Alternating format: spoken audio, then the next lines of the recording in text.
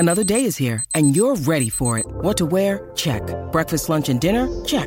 Planning for what's next and how to save for it? That's where Bank of America can help. For your financial to-dos, Bank of America has experts ready to help get you closer to your goals. Get started at one of our local financial centers or 24/7 in our mobile banking app. Find a location near you at bankofamerica.com/talktous. What would you like the power to do? Mobile banking requires downloading the app and is only available for select devices. Message and data rates may apply. Bank of America N.A., member FDIC.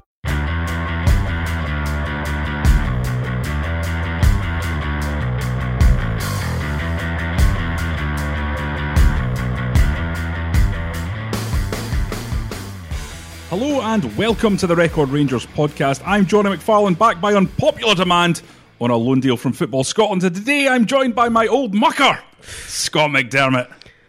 Just like a good old days, Johnny. Just like a good old days. As if you've never been away. Yeah, I'm not sure the podcast listeners will feel the same way, but let's find out. Twitter will be not slow to tell me, I'm quite sure.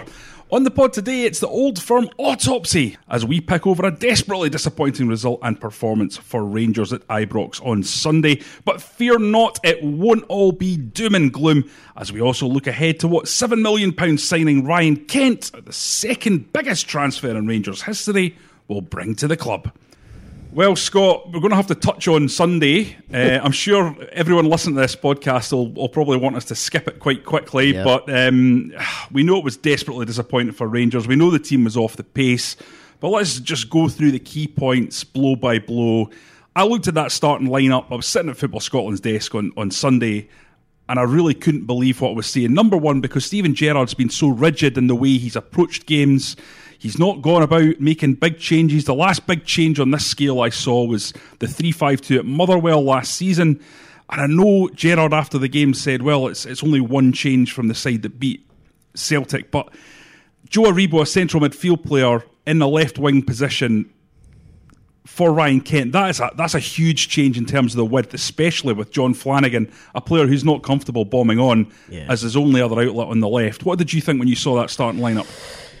I was surprised, but no stunned, maybe as much as most people, only because when we spoke to Steven Gerrard on the Friday, he'd mentioned a couple of things. It's only with hindsight now, thinking back to that press conference. It was the Sunday's press conference when we get Gerrard separately. It was just a couple of wee things he said. One was that he mentioned a couple of times that he had a plan for Sunday, and I just thought, it was kind of strange to see. I know every manager will have a kind of game plan going into a certain game, but the way Rangers had been playing, they were riding the crest of a wave after the European one.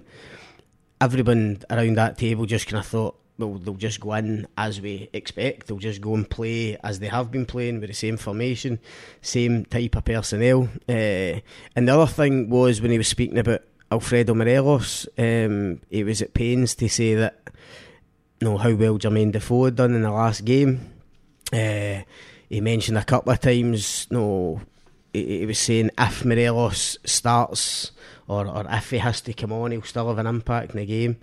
And I just thought, is he going to make some changes for this game? And I thought the two changes he would make was Flanagan for Barisic, which proved to be the case, and I thought he would have brought Jordan Jones in to start the game in place of Shea Ojo on the left hand side. I thought he would just kind of unleash Jordan Jones on El Hamed and try and test him. Even him and Arfield could switch at certain points in the game to try and test both Celtic's fullbacks. But listen, everyone's had their say on it. I think every Rangers fan I've heard from or spoken to thinks that Gerrard got it wrong, and I agree. I think Steven Gerrard will lay in his bed on Sunday night, wondering why he did it, why he changed it so radically. And now, as I was saying to you earlier, I think the biggest job he's got now is trying to repair the kind of psychological damage that defeat could have on his team. I know they've tried to repair it in part by getting Kent in on the last day of the window, which will obviously give everyone a boost, including the players in the dressing room who rate Ryan Kent so highly. But just when you think of that game, you think of where Rangers were mentally in terms of they were over that hurdle, been able to beat Celtic. they genuinely thought, they were getting back on a par with them. They went into that game so confident, on such a high, and for Neil Lennon and Celtic to do that kind of job on them, and even when you look at smaller parts of the game, like I thought Edward, for instance, absolutely kind of ripped the two centre backs apart, and that's two centre backs that have been playing really well, in particular Katic, but they couldn't deal with Edward on Sunday, and that's going to be a big worry. Yeah, I mean, for me, Celtic didn't dominate the game. It was quite different to the Brendan Rodgers era when it was 5-4 and Celtic were dominating the ball and just making a mug of the Rangers sides that they were coming up against. To me, this was more of a tactical game. It was like a traditional Italian match where the managers were very much like two opposing chess players going at each other.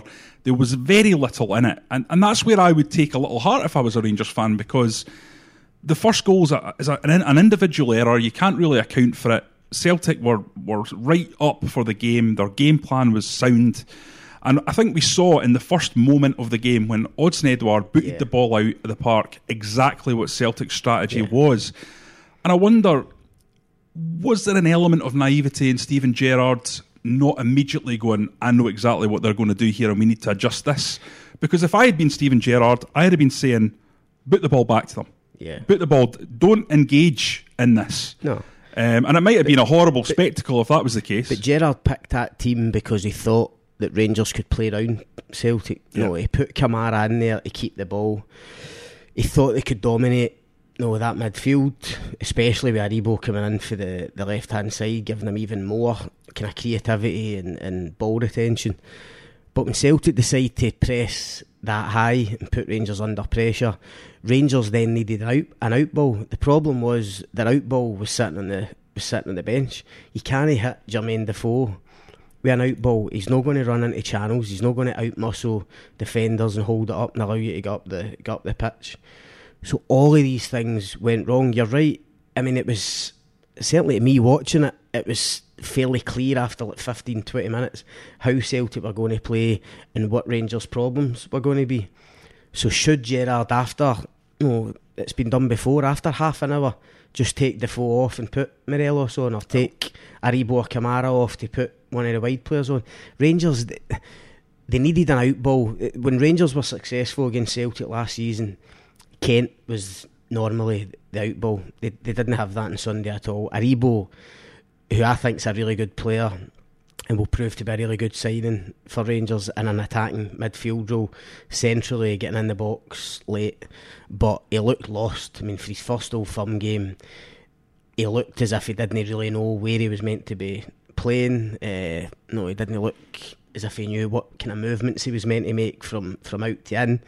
There was obviously no understanding with Flanagan on that left side because they've not really played together before. It just all went horribly, horribly wrong. And listen, at half time, Steven Gerrard's effectively at half time held his hands up and said, I got it wrong. I know he said after the game he would analyse it, and if he deserved criticism, he would take it if he got the tactics wrong. But he actually admitted it. He actually admitted it himself at half time by making the change. That was an admission that he'd got it wrong. And on that point, Gerrard saying that this formation, this system worked before, I know what it means in terms of when Rangers adopted this kind of system of getting the two wide players in close to Defoe, and it proved really successful because they could work with Defoe and he wasn't isolated. But again, the key to that was that Kent was playing on that left-hand side. Kent and a player, Aribo, you said it earlier, a player who can work out to in and in to out. Yeah. And he carries the ball. Yeah. He carries the ball.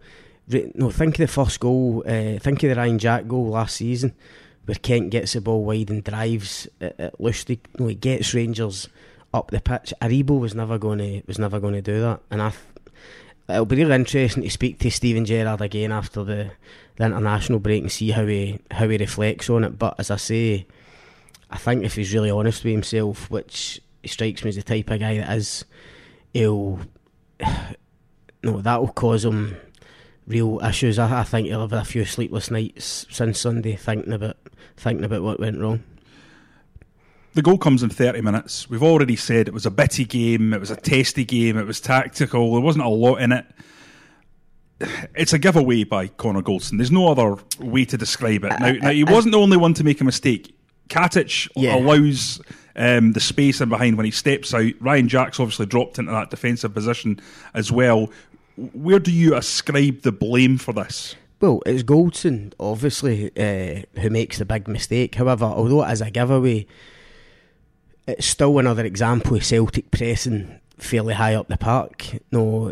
Every other week we watch Connor Goldson step out of defence for Rangers, and he's normally get time and space to pick out a pass, play it into midfield, normally play it out to Tavernier on the right. But he couldn't do that on Sunday because Celtic were pressing so high up the pitch, and I think part of that caused the goal. He was put under pressure. Why doesn't he just knock it out the park or down the line? High down the line. I don't know. I'll tell you why. Because he gets criticism for his distribution. Yeah. So he's probably reading that, going, "I need to make sure that I've got positive distribution." We've done it. But there was a camera angle I seen of the goal last night again. On social media, it was a different camera angle. It was actually from behind Rangers' goal, so you were getting the view that Connor Goldson had as he's on the ball, and how, I don't know where he was putting the pass or how he thought it was going to get to his intended target. I mean, the Celtic player was standing, I think it was Mikey Johnson, was standing right in front of him. So I think Connor Goldson's under a bit of pressure now, I must admit. I've stuck up for him when Rangers fans and again people on Twitter and stuff have been kind of having a go at him, because I don't think he's done an awful lot wrong since he signed for Rangers. I think he's been pretty reliable, 7 out of 10 every week, wholehearted centre back. He's always available, never injured. Steven Gerrard clearly trusts him. However, I think now with Helander and Edmondson kind of breathing down their necks, and after that performance on Sunday, I think Goldson, probably for the first time in his Rangers career, will probably feel a wee bit under pressure to keep his place, and there's already punters calling for Goldson to get dropped in the next game and try Helander and Katic as a partnership, for instance. So it'll be interesting to see how that develops going forward.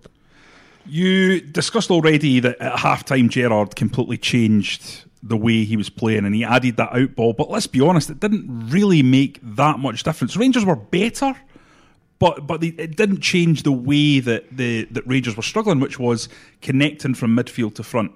We saw Morelos come on for Defoe after 60 minutes, Jones for Aribo after 70 minutes. It started to get all a little bit disconnected, disjointed. Listen, we can talk about tactics all day, and of course there are tactical elements to it that went wrong. But on a purely basic level, Rangers middle to front weren't at it, weren't sharp enough, tempo wasn't good enough. I was watching midfielders taking 4 and 5 touches when they only needed 1 or 2, which slowed them down. Kamara had a poor half, obviously, brought in for the cold, if you like. A guy who was terrific for them at the end of last season, but hasn't quite looked at it for the start of this season. So, of course, there are things that Gerrard got wrong, but the players have to take some responsibility as well. It was a poor performance for Rangers. They allowed Celtic, although you say didn't dominate them, I felt right for the off. It's almost like they managed the game. Yeah, you're right. Because Rangers had 60% of possession. Yeah. So, ostensibly, if you're looking at that on the pure stats of it, you would say, well, clearly Rangers were the better team, but Celtic hit them on the break. But you kind of felt Rangers were as good as Celtic allowed them on the day, unfortunately, from a Rangers point of view. But Lennon deserves, you say what you like about Neil Lennon, he deserves credit for that. Yeah. I think Neil Lennon is probably underrated tactically, and I know he didn't achieve everything he wanted at Hibs, but I watched Hibs at times go to Glasgow and outthink Rangers and Celtic at times. He didn't always get results, but remember a terrific 2-2 at Celtic Park, for instance. He came to Ibrox and played really well. Although his kind of strategy on Sunday was fairly basic, it got the job done. He played 11 guys in the right position. He went into an Old Firm game and told his players to go and press and get in people's faces, which for me should be a given in an Old Firm game anyway. And wee tiny things like no, you're saying knocking the ball out the park for kick-off, getting Rangers turned, no, making that statement of intent, we're not going to let you at your own half, basically you're going to play around us.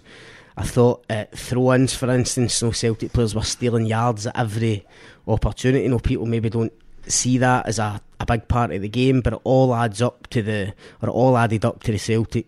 Celtic game plan on Sunday, and you have to say it worked a treat. Yeah, they were very streetwise. Obviously, they scored their second goal on the break. You know, at that point, it's 6s and 7s. The Rangers' game plan is get the ball into the box as quickly as possible, try and get something. So, you know, at that point, everything's up for grabs because Rangers are piling forward, and obviously Jordan Jones then gets a ridiculous red card. We all know that was just stupid. I suppose the question that I think many Rangers fans will be asking is, what do Rangers do in the next game if Celtic adopt the same strategy? How do you counter this? Well, I don't know if Celtic will adopt the same strategy at home. I think it'll be a bit different. Obviously, the onus will be on them. Rangers have to look at the next Old Firm game at Celtic Park as one where they go and play in the counter-attack and they use pace. They use Ryan Kent, Shea Ojo, Jordan Jones, whoever it is. Yep. They'll certainly need Alfredo Morelos playing that game because they'll need a striker that can hold the ball up for them and get them up the pitch. But they'll need to defend better, Johnny. I mean, if Celtic are going to come at you at Parkhead, which you have to assume they will in the next game, first and foremost you need to be defending a lot better, and then you rely on your players on the break, the likes of Kent, to get you, as I say, get you up the pitch and create chances. I think in a way it'll probably be easier for Rangers in terms of Gerrard's thinking, because I don't see how else you can go and play at Celtic Park other than try to hurt them in the counter attack with pace. When I was watching the game, I was thinking to myself, you've got Ball and goalie there who's had a poor start, it's looked shaky. El Ahmed has started well for Celtic, but he's new to the country, he's new to the style of football. You really want Rangers to go out and go at them, and Gerrard after the game against Legia said, I told them at half-time, this is on me, go out and attack. I kind of feel like he should have done that against Celtic. Yeah. He should have said, listen, we're going to go after them from the word go. We're going to be a little bit more open than we'd normally like to be in a game of this stature. But you know what? If it goes wrong, it's on me. Go out, play without any fear and go after them. Of course he should have. It was almost like Steven Gerrard underestimated how under pressure like Ball and goalie and El Hamed and Beaton, for instance, would feel getting into that game. It was almost like Gerrard was thinking, well, they're experienced players, they're not going to be affected by the atmosphere or whatever. But history tells you that defenders in particular playing in their first Old Firm game away from home struggle if they're put under serious pressure early on and the crowd on top of them or whatever. I mean, that'll be the easiest Old Firm game Ball and goalie and El Hamed playing, probably. Yeah, they looked solid, but the reality of the situation is they weren't really tested. They had nothing to deal with, especially El Hamed on the right hand side, because Aribo was coming in, and as you say, Flanagan wasn't overlapping or can't overlap his left foot. The only thing I'll say, just again a small thing. And Rangers obviously deserve nothing. We've went over the full thing, but just again, small margins.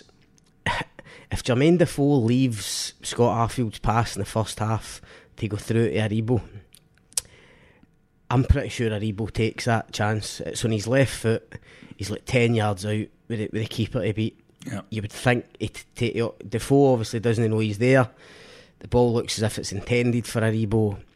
If that goes in after whatever it was, 20 minutes or so, it's obviously a different game. But listen, that's ifs, buts and maybes. Yeah, absolutely. If your auntie was your uncle and all that. Yeah. Well, let's have a wee chat about left back, because we've touched on Flanagan. We know that the transfer window is now shut. There's not going to be another left back coming in. We've had rumour flying around about Borna Baricic's future for, it feels like, 6 months. It looked like at times during this pre-season that he was going to be back and he was going to be the number one, and then it looked like at times he'd probably be going out before this transfer window shut. You've got Flanagan there, you've got Halliday there, you've got Barisic there. Do any of those options convince you? And how do you think this is going to pan out for the next 6 months until the transfer window reopens in January? Well, none of them convince me, first and foremost, in terms of, if you mean convincing as in... To be the number one. It's as strong as you want to be if you're going to go and win a title. That's not as strong as Rangers or Steven Gerrard would want to be at left back in terms of going and winning a title. So that's the first thing. In terms of how it will pan out, I actually think it's fairly simple. I think that for games against the top six, particularly away from home, John Flanagan will play all the time. More defensive minded, more reliable, strong in the tackle, likes one-on-one. So away to Pittodrie, away to Tynecastle, the next Old Firm game at Celtic Park, even playing at home against some of these teams, I would imagine Flanagan to play. I think between now and the end of the season, Flanagan will get the most games at left back. I think for home games against the kind of bottom six, or maybe one or two others, he'll go with Barisic, because we know he can get up the line. He's all left-sided. His main attribute, certainly when he arrived, was whipping dangerous crosses into the box. All the stuff that you would want for a left-back when Rangers are on the front foot in games and they're expected to go and win, and they've got loads of the ball. So I'd expect Barisic to play in those games. Andy Halliday, unfortunately, I don't see him featuring much. Maybe in Betfred Cup games, for instance, Halliday might get the shout, especially at home. But if there's an injury, midfield or left back, it's a good squad player to have around. You think it's one that Gerrard will look to address again in January? Because there might be a school of thought that says, look, we've paid £2 million for this guy. He had an interrupted season. Let's just give him till January in terms of Barisic. We know what Flanagan can do. He's going nowhere because we like the option he gives us for tough games. But let's give Barisic till January. At that point, we can say, look, he hasn't adapted to the Scottish game and we need to move him on. I think it'll be difficult. I've said before, I think it'll be difficult for them to go and spend money on another left back when they've already effectively got three at the club. But no, you make a good point in that if Rangers get to January and they're still neck and neck with Celtic, and there's a real chance, or there looks to be a real title challenge, then Gerrard might feel as if they have to. No, they just can't take that chance. If Flanagan and Barisic still aren't convincing, particularly Barisic, obviously, he might just feel as if he might go and say at the board in a similar way to him obviously saying to the board in the last few days that they had to go and get Ryan Kent. There's obviously, he felt it was a necessity to get this done, especially after Sunday's result. If he gets to January and they're still neck and neck, they've maybe had a positive result at Celtic Park, the next Old Firm game, he might just go to the board and say, listen, I know it's not ideal, we've got 2 or 3 guys in this position already, but for one reason or another I don't think it's going to be good enough to get us over the line in this title. I need to go and get a bona fide left back, for whether even if it's a 6-month loan to the end of the season or whatever, but to get Rangers over the line he might feel as if he has to strengthen. But as I say, it's a bad kind of state of affairs if you end up with four left backs on the books. There's been a lot of business done. We know about Ryan Kent, and we're going to get onto that in a minute, but there's been outgoings as well as the incoming from Liverpool for £7 million.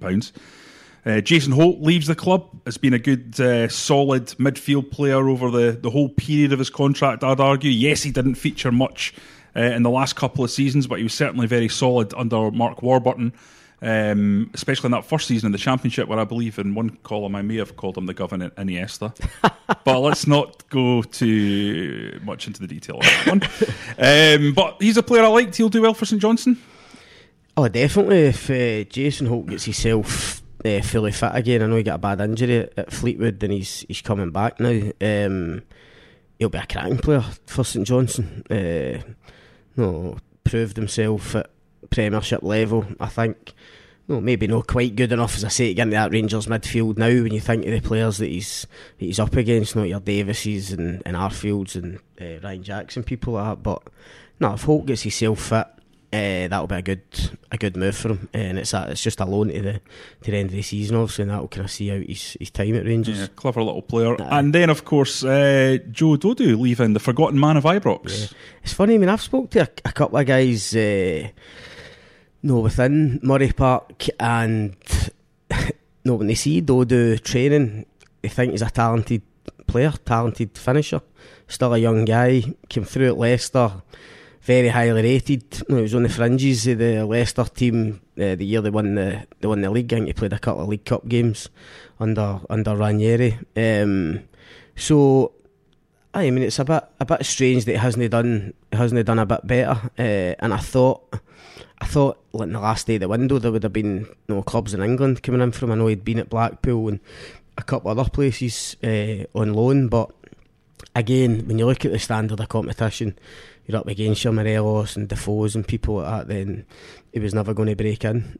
So they've let him go. And the only thing I would say is, from Rangers fans' point of view, and I've heard a few of them kind of griping about it, it does seem to irk them, and you can understand why Rangers always seem to be having to pay these players off as opposed to actually selling them or getting a transfer for them. You think Kyle Lafferty paid off, Graham Dorrans paid off, Joe Dodu's another one. They might need to do the same with Grezda as yet, who's still.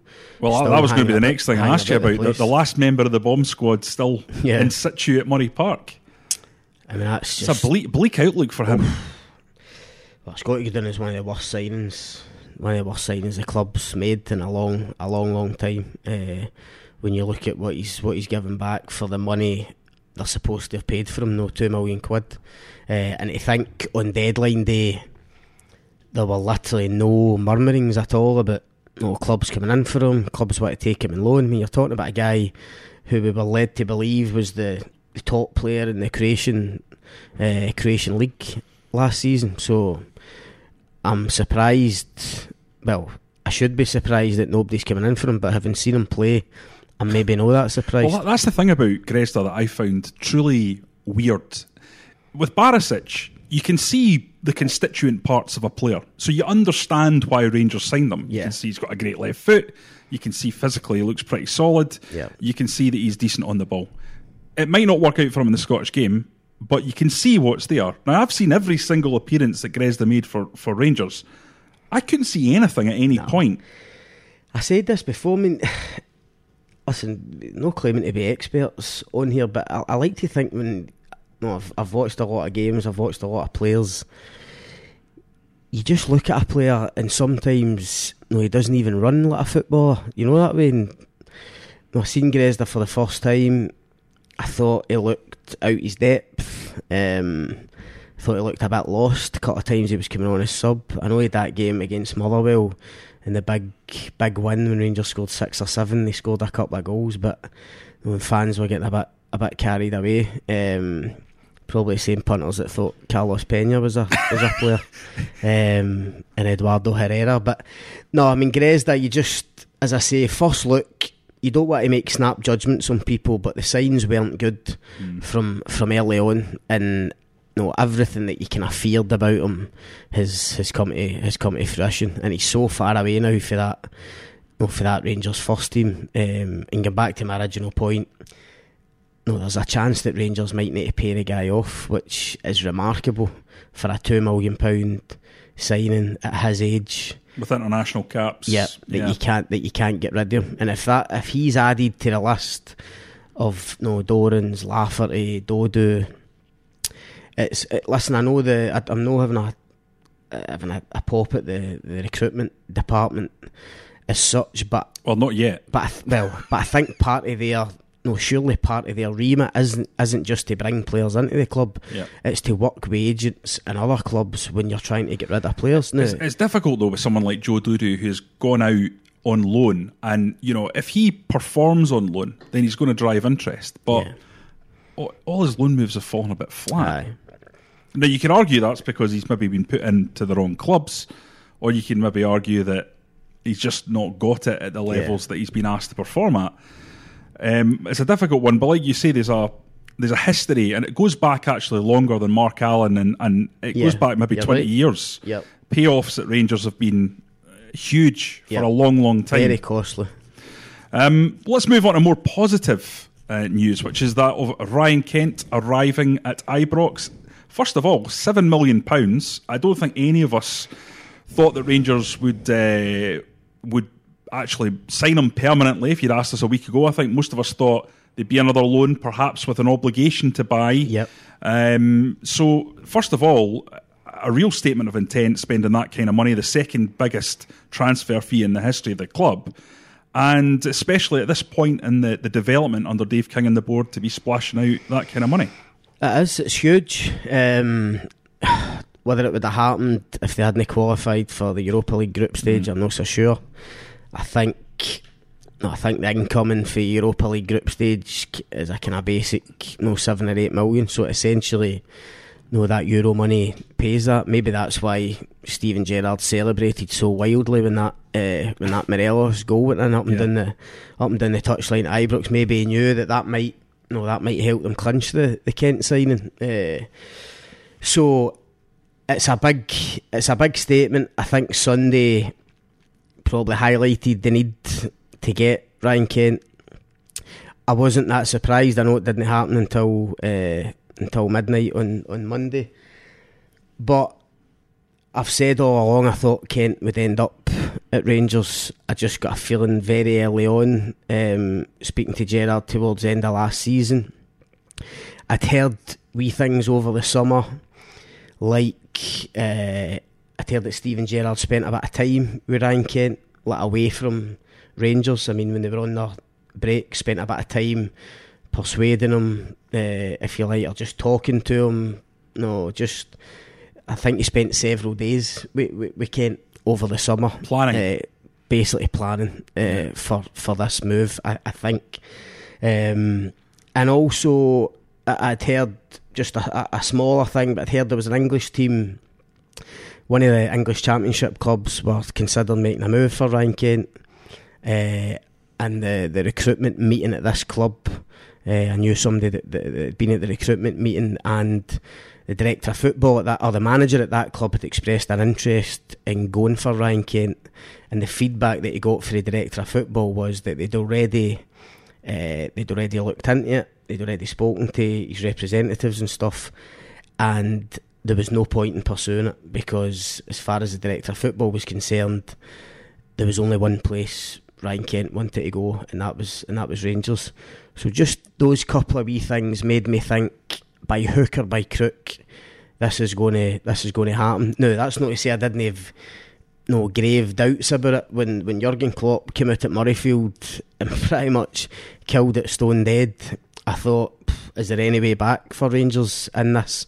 And even in the last couple of weeks when he's not played for Liverpool, nobody's come in for him. I did start to doubt whether it would happen. But now that it has happened, I'm not entirely surprised. I'm like you. I'm surprised that they've paid that sort of money for him. I think, as much as I rate Ryan Kent, I thought he did brilliantly for Rangers last season, and I think time will tell whether he's really worth that outlay. I think his goals and assists, and you know me, I don't get bogged down in stats, but he needs to score more goals for Rangers for that outlay, for that fee. Rangers going for a title this season, he's going to need to hit the ground running. Well, that's it. It was 6 goals and 8 assists last season. Yeah. But there was always the feeling watching him, and I probably said exactly this same thing a year ago, or roughly a year ago to this day.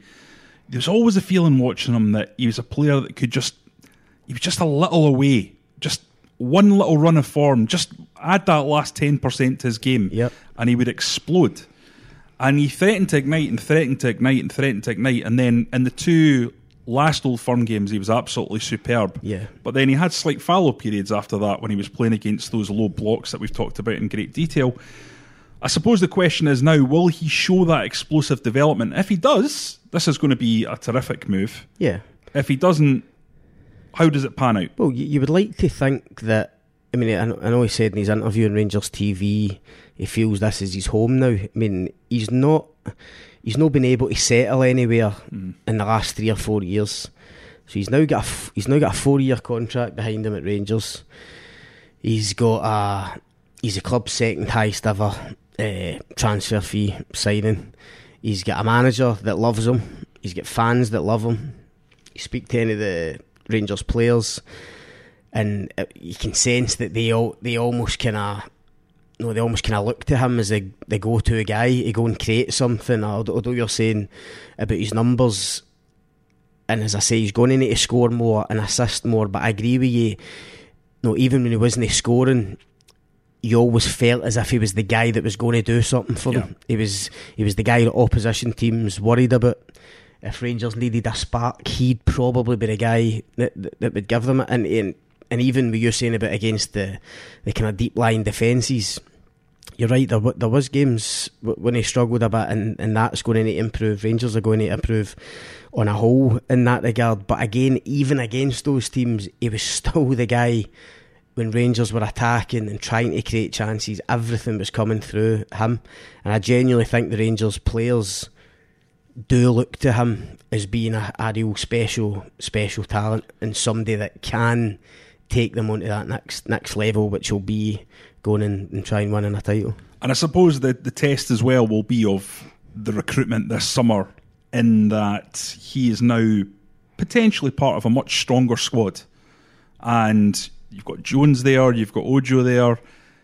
He should have more around him. Brandon Barker has been forgotten about amidst all this. No, Daniel Candeas isn't there, and there's different opinions about whether or not he should be or not. But Rangers' wide areas are now quite strong. Yeah. And that should take a little bit of the creative burden off him and allow him to flower and become the player that he's threatening to become. And I think a guy like Aribo will help him as well. I think he'll enjoy playing with Aribo. If you think that left hand side, if Kent was starting wide left, ordinarily Aribo would start in that kind of number 8 position, that kind of inside left that Gerrard plays. I think Kent will enjoy what Aribo's technically very good. Good in tight spaces, good close control, both feet, although predominantly left-footed. But I think Kent will enjoy working with him, and if Rangers can get almost like that triangle, if you like, of Kent, Aribo and Morelos working together, then Gerrard will hope that reaps real rewards for them this season. In terms of that £7 million spend, Scott, I've seen the odd person on Twitter. Obviously, everyone's that's a Rangers fan is delighted to getting this guy in. But is there an argument to say, well, if you had that £7 million to spend, should we not have bought 3 £2.5 million players? Or 3 2.2 million. How the maths is eluding me at the moment. You know what I mean? But and get another left back in. But without knowing the Europa League group stages, as I say, I don't know whether it had happened or not. You've also got the wages. There's a difference between that, because people look at the transfer fees, but it's the wages. If you're bringing in 3 £2.5 million players, they're all going to be on 20 grand a week. Yeah, exactly. So that would be my argument against it. I think, although I'm saying about Steven Gerrard's always wanted Kent, and I thought it would happen, I still genuinely believe Gerrard thought that it would be a loan move. I mean, I don't think Gerrard was lying at the end of last season when he said, listen, the figures that are being quoted are out of our league. It's going to need to be a loan. Maybe with an option to buy in terms of add-ons or incentives or whatever.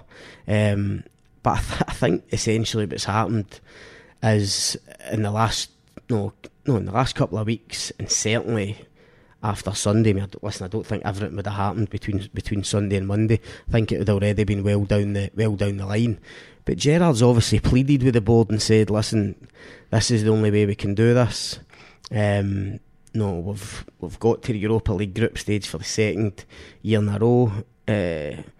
Really unexpected progress in Europe, I think, in terms of 2 qualifications, when a year ago we've been told that it couldn't happen for a team to go for the first qualifying round into the group stages. It hardly ever happened. I think only 2 teams had done it before Gerrard when he did it last season. So Gerrard's obviously went to the board and says, listen, we've achieved this, we've done this, let's push the boat out a bit. And I think the key thing with Kent is that he's still only, 22? 22, yeah. 22. So the good thing for Rangers' point of view is, although it is 6.5-7 million, Gerrard and the board will feel that there's still a lot of value in him, like sell-on value. If he comes in and does what they want him to do and what they expect him to do, they would like to think in a couple of years there'll be English clubs or foreign clubs looking at him and saying, no, we'll go and pay 9-10 million for this guy. So it's no one that Gerrard or Dave King will be worried we're not going to get our money. We're not going to get our money back in this guy. Yeah, I don't think it's a gamble in that sense. No. You saw Britt Asamoah, who went to Nottingham Forest for was it 15 million quid or whatever in the Championship. These guys comfortably spend that money. That is the world we live in now, where £7 million by English standards is just a drop in the ocean, isn't it? Just before we finish off, Scotty, how happy are you from a Rangers point of view with how each part of this squad is now looking? I see a lot of strength and depth all the way through, because players that you perhaps thought might look for a wee move, someone like Wes Fodringham perhaps. We've already talked about the 3 players at left back. You've got Matt Polster at right back, Flanagan can play at right back, 4 central defenders, plenty of midfield players. I mean, Greg Docherty, a guy who was one of the best midfield players in Scotland a couple of years ago, has gone down south, smashed it, and he still can't get anywhere near this Rangers team. You look forward areas, you've got Defoe, you've got Morelos, you've got 4 or 5 wingers there now. They have serious strength, haven't they? They have. You can't dispute that there's strength and depth there. But Johnny, these guys need to go and prove it by winning something. I mean, it's the most obvious thing to say. Steven Gerrard said that it's the hardest obstacle to get over. Rangers couldn't have been on a bigger high going into Sunday's game after the European victory and the way they've played at the start of this season. And yet I think there were certain elements to it that will worry Gerrard and the defence or the central defensive. I know you're saying you seem quite big on this, because I didn't think they were that bad. I just thought Edouard's a very, very good player. He is. And he's going to cause players problems. And Rangers have shown... You're right, they're not going to come up against Edouard every week. No. But I just thought the two of them, they've looked solid at the start of the season. I just thought they were way off it on Sunday, especially surprising for Katic, because he'd been so good up until this point. I mean, he's a different kind of defender though, isn't he? He's brilliant at siege defending. Throw a ball in the box, he's towering in the air. He's not quite so good when you've got a guy with a low centre of gravity like Edouard who can... Second half he was shaky on Sunday. I thought his confidence started to wane a wee bit when Celtic were countering and not looking dangerous, as Rangers were trying to push up the park. Listen, it's only one game, but I just think you're talking about strength and depth. When you've got a Swedish international there, 3 million quid's worth waiting in the wings. You've got the boy Edmondson, who, let's be honest, only signed for 600 grand, but could be worth anything. We don't know. Looked very good in pre-season. He did. We don't know how much this guy could be worth. I just think it's going to be interesting to see what Gerrard does with the centre backs, because Goldson and Katic looked like stick-ons until they made glaring errors that cost goals. Now that happened on Sunday. It's whether Gerrard has that kind of immediate reaction. They're at home to Livingston the next game. Is that a good game to give Helander a game or Edmondson a game? Or do you say to those two that played against Celtic, no, you're my two, I'm not going to bin yous after a poor 90 minutes, especially as the manager will probably hold his hands up and say, I got a few things wrong as well. So, but the good thing is, as you say, last year Katic got dropped, Joe Worrell came in, wasn't good enough. Rangers fans weren't happy with him for the off. It was a lone player as well that didn't please them too much. The good thing is now they have got genuine strength and depth. They've got four pretty competent centre backs that Gerrard can call upon. Tell me about this. This might be football manager wisdom here, but I always like to have a left-footed centre defender and a right-footed central defender. Gives you a wee bit of balance there. Is that something you agree with? Definitely, yeah. Because Helander gives you that, doesn't he? Gives you that balance across the two centre backs. I think at some point we're going to need to see what Helander has got. I mean, you can't. I don't know if you can pay that amount of money for him. I know we're talking about fees and maybe 3 million this day and age isn't that much, but I think it is for Rangers. We're going to see what he's all about. Can he go and play? I mean, listen, when Rangers made that signing of Helander, everyone thought he's the one. He's going to be the number one centre back. He's the guy that Rangers have been crying out for last season. He's going to tighten us up. He's going to make the difference. No, he's hardly kicked a ball yet, granted, because Goldson and Katic have did so well. He was a bit behind on fitness. But at some point, I think Gerrard's going to need to say, right, Philip, let's see what you've got, and it might be up to the others to try and oust him out of the team. Final point, International Week. We love an International Week, Scott. Oh, great. Rubbing our hands together at this. Looking forward to Friday night. Aye, it'll be a good game. What does Steven Gerrard do now? Because he's got 2 weeks. Does he have to keep the mood up in the camp, or does he say, listen boys, that was on me, or does he go back to the drawing board? What does he do? I'm not sure what he does in terms of, as I said earlier, psychologically getting them back into that mindset, that kind of winning mentality that we're strong enough to go and go and compete with Celtic at the top of a league. I mean, that's what he gets paid the big bucks for. Listen, it'll be a difficult balance for him, because I think inside he'll be angry at himself, he'll be angry at the players' performance as well, because we touched on, he can't take all the blame, they've got to take some of the responsibility for how they played. But he won't want to castigate them after one game. It's fine margins in the game. It's early in the season. Touched on that. Yeah, it's early in the season. It's the first Old Firm game. They're only 3 points behind. They're going to have a run of games now. To be honest, in terms of your original question, I think the only answer for Rangers is after the international break to go on an extended run of victories. They can't worry about what Celtic are doing. They need to go and put 9-10 wins on the board, and that'll show people that, listen, there was a blip against Celtic, we accept that, we got it wrong, but we're very much here to stay at the top of the league, and there's very much going to be a title challenge. We've praised Neil Lennon here, Scott, but I've got a wee theory about him. The change of style that he's brought in to Celtic, I think, will be good for Rangers in terms of going for the league title in some ways, because Brendan Rodgers had this possession game. It was about grinding teams down. If that team doesn't have the ball, they can't hurt us. So they won a lot of games 1-0, 2-0, where it wasn't particularly exciting to watch.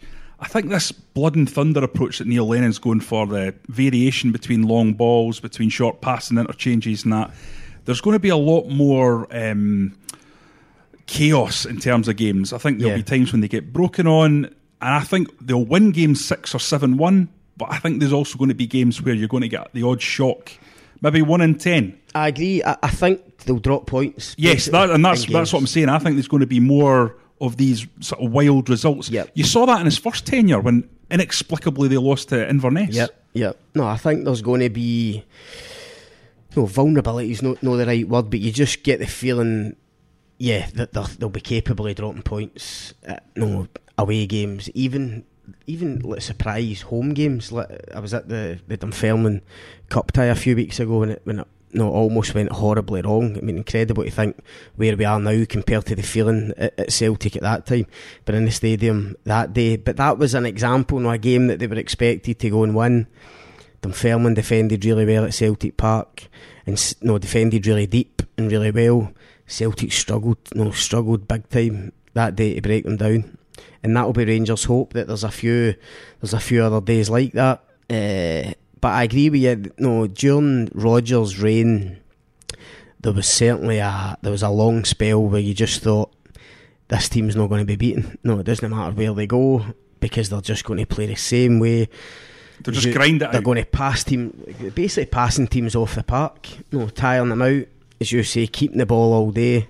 It was difficult to see where that Rodgers team was going to drop points, but despite Sunday's result, I agree that slight kind of change in style for Lennon, it does make you think they might drop a few points, and Rangers are going to need that this season if they're going to go and win the title, because I don't think Rangers No, I might be wrong, but I don't think they're at the stage yet where they're just going to go relentless and win every game and just knock teams over 4 and 5 every week. I don't think they're at that level yet. So listen, it all makes for what should be a fascinating title race. Okay, well that's all from us. We'll be back next midweek with more news and analysis of all things Rangers. If you want to get in touch with us to continue the debate, you can. You can tweet me at Johnny R. McFarlane. You can tweet Scott.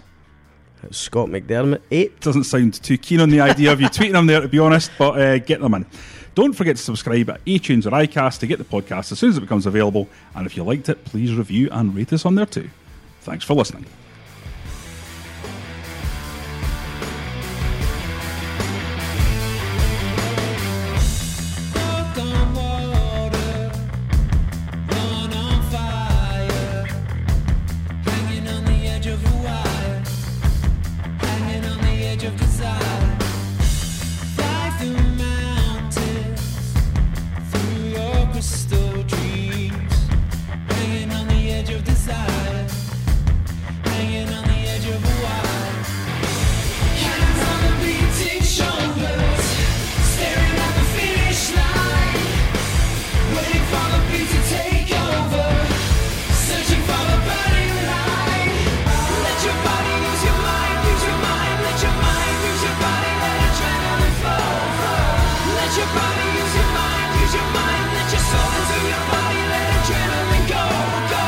Let your body use your mind, use your mind.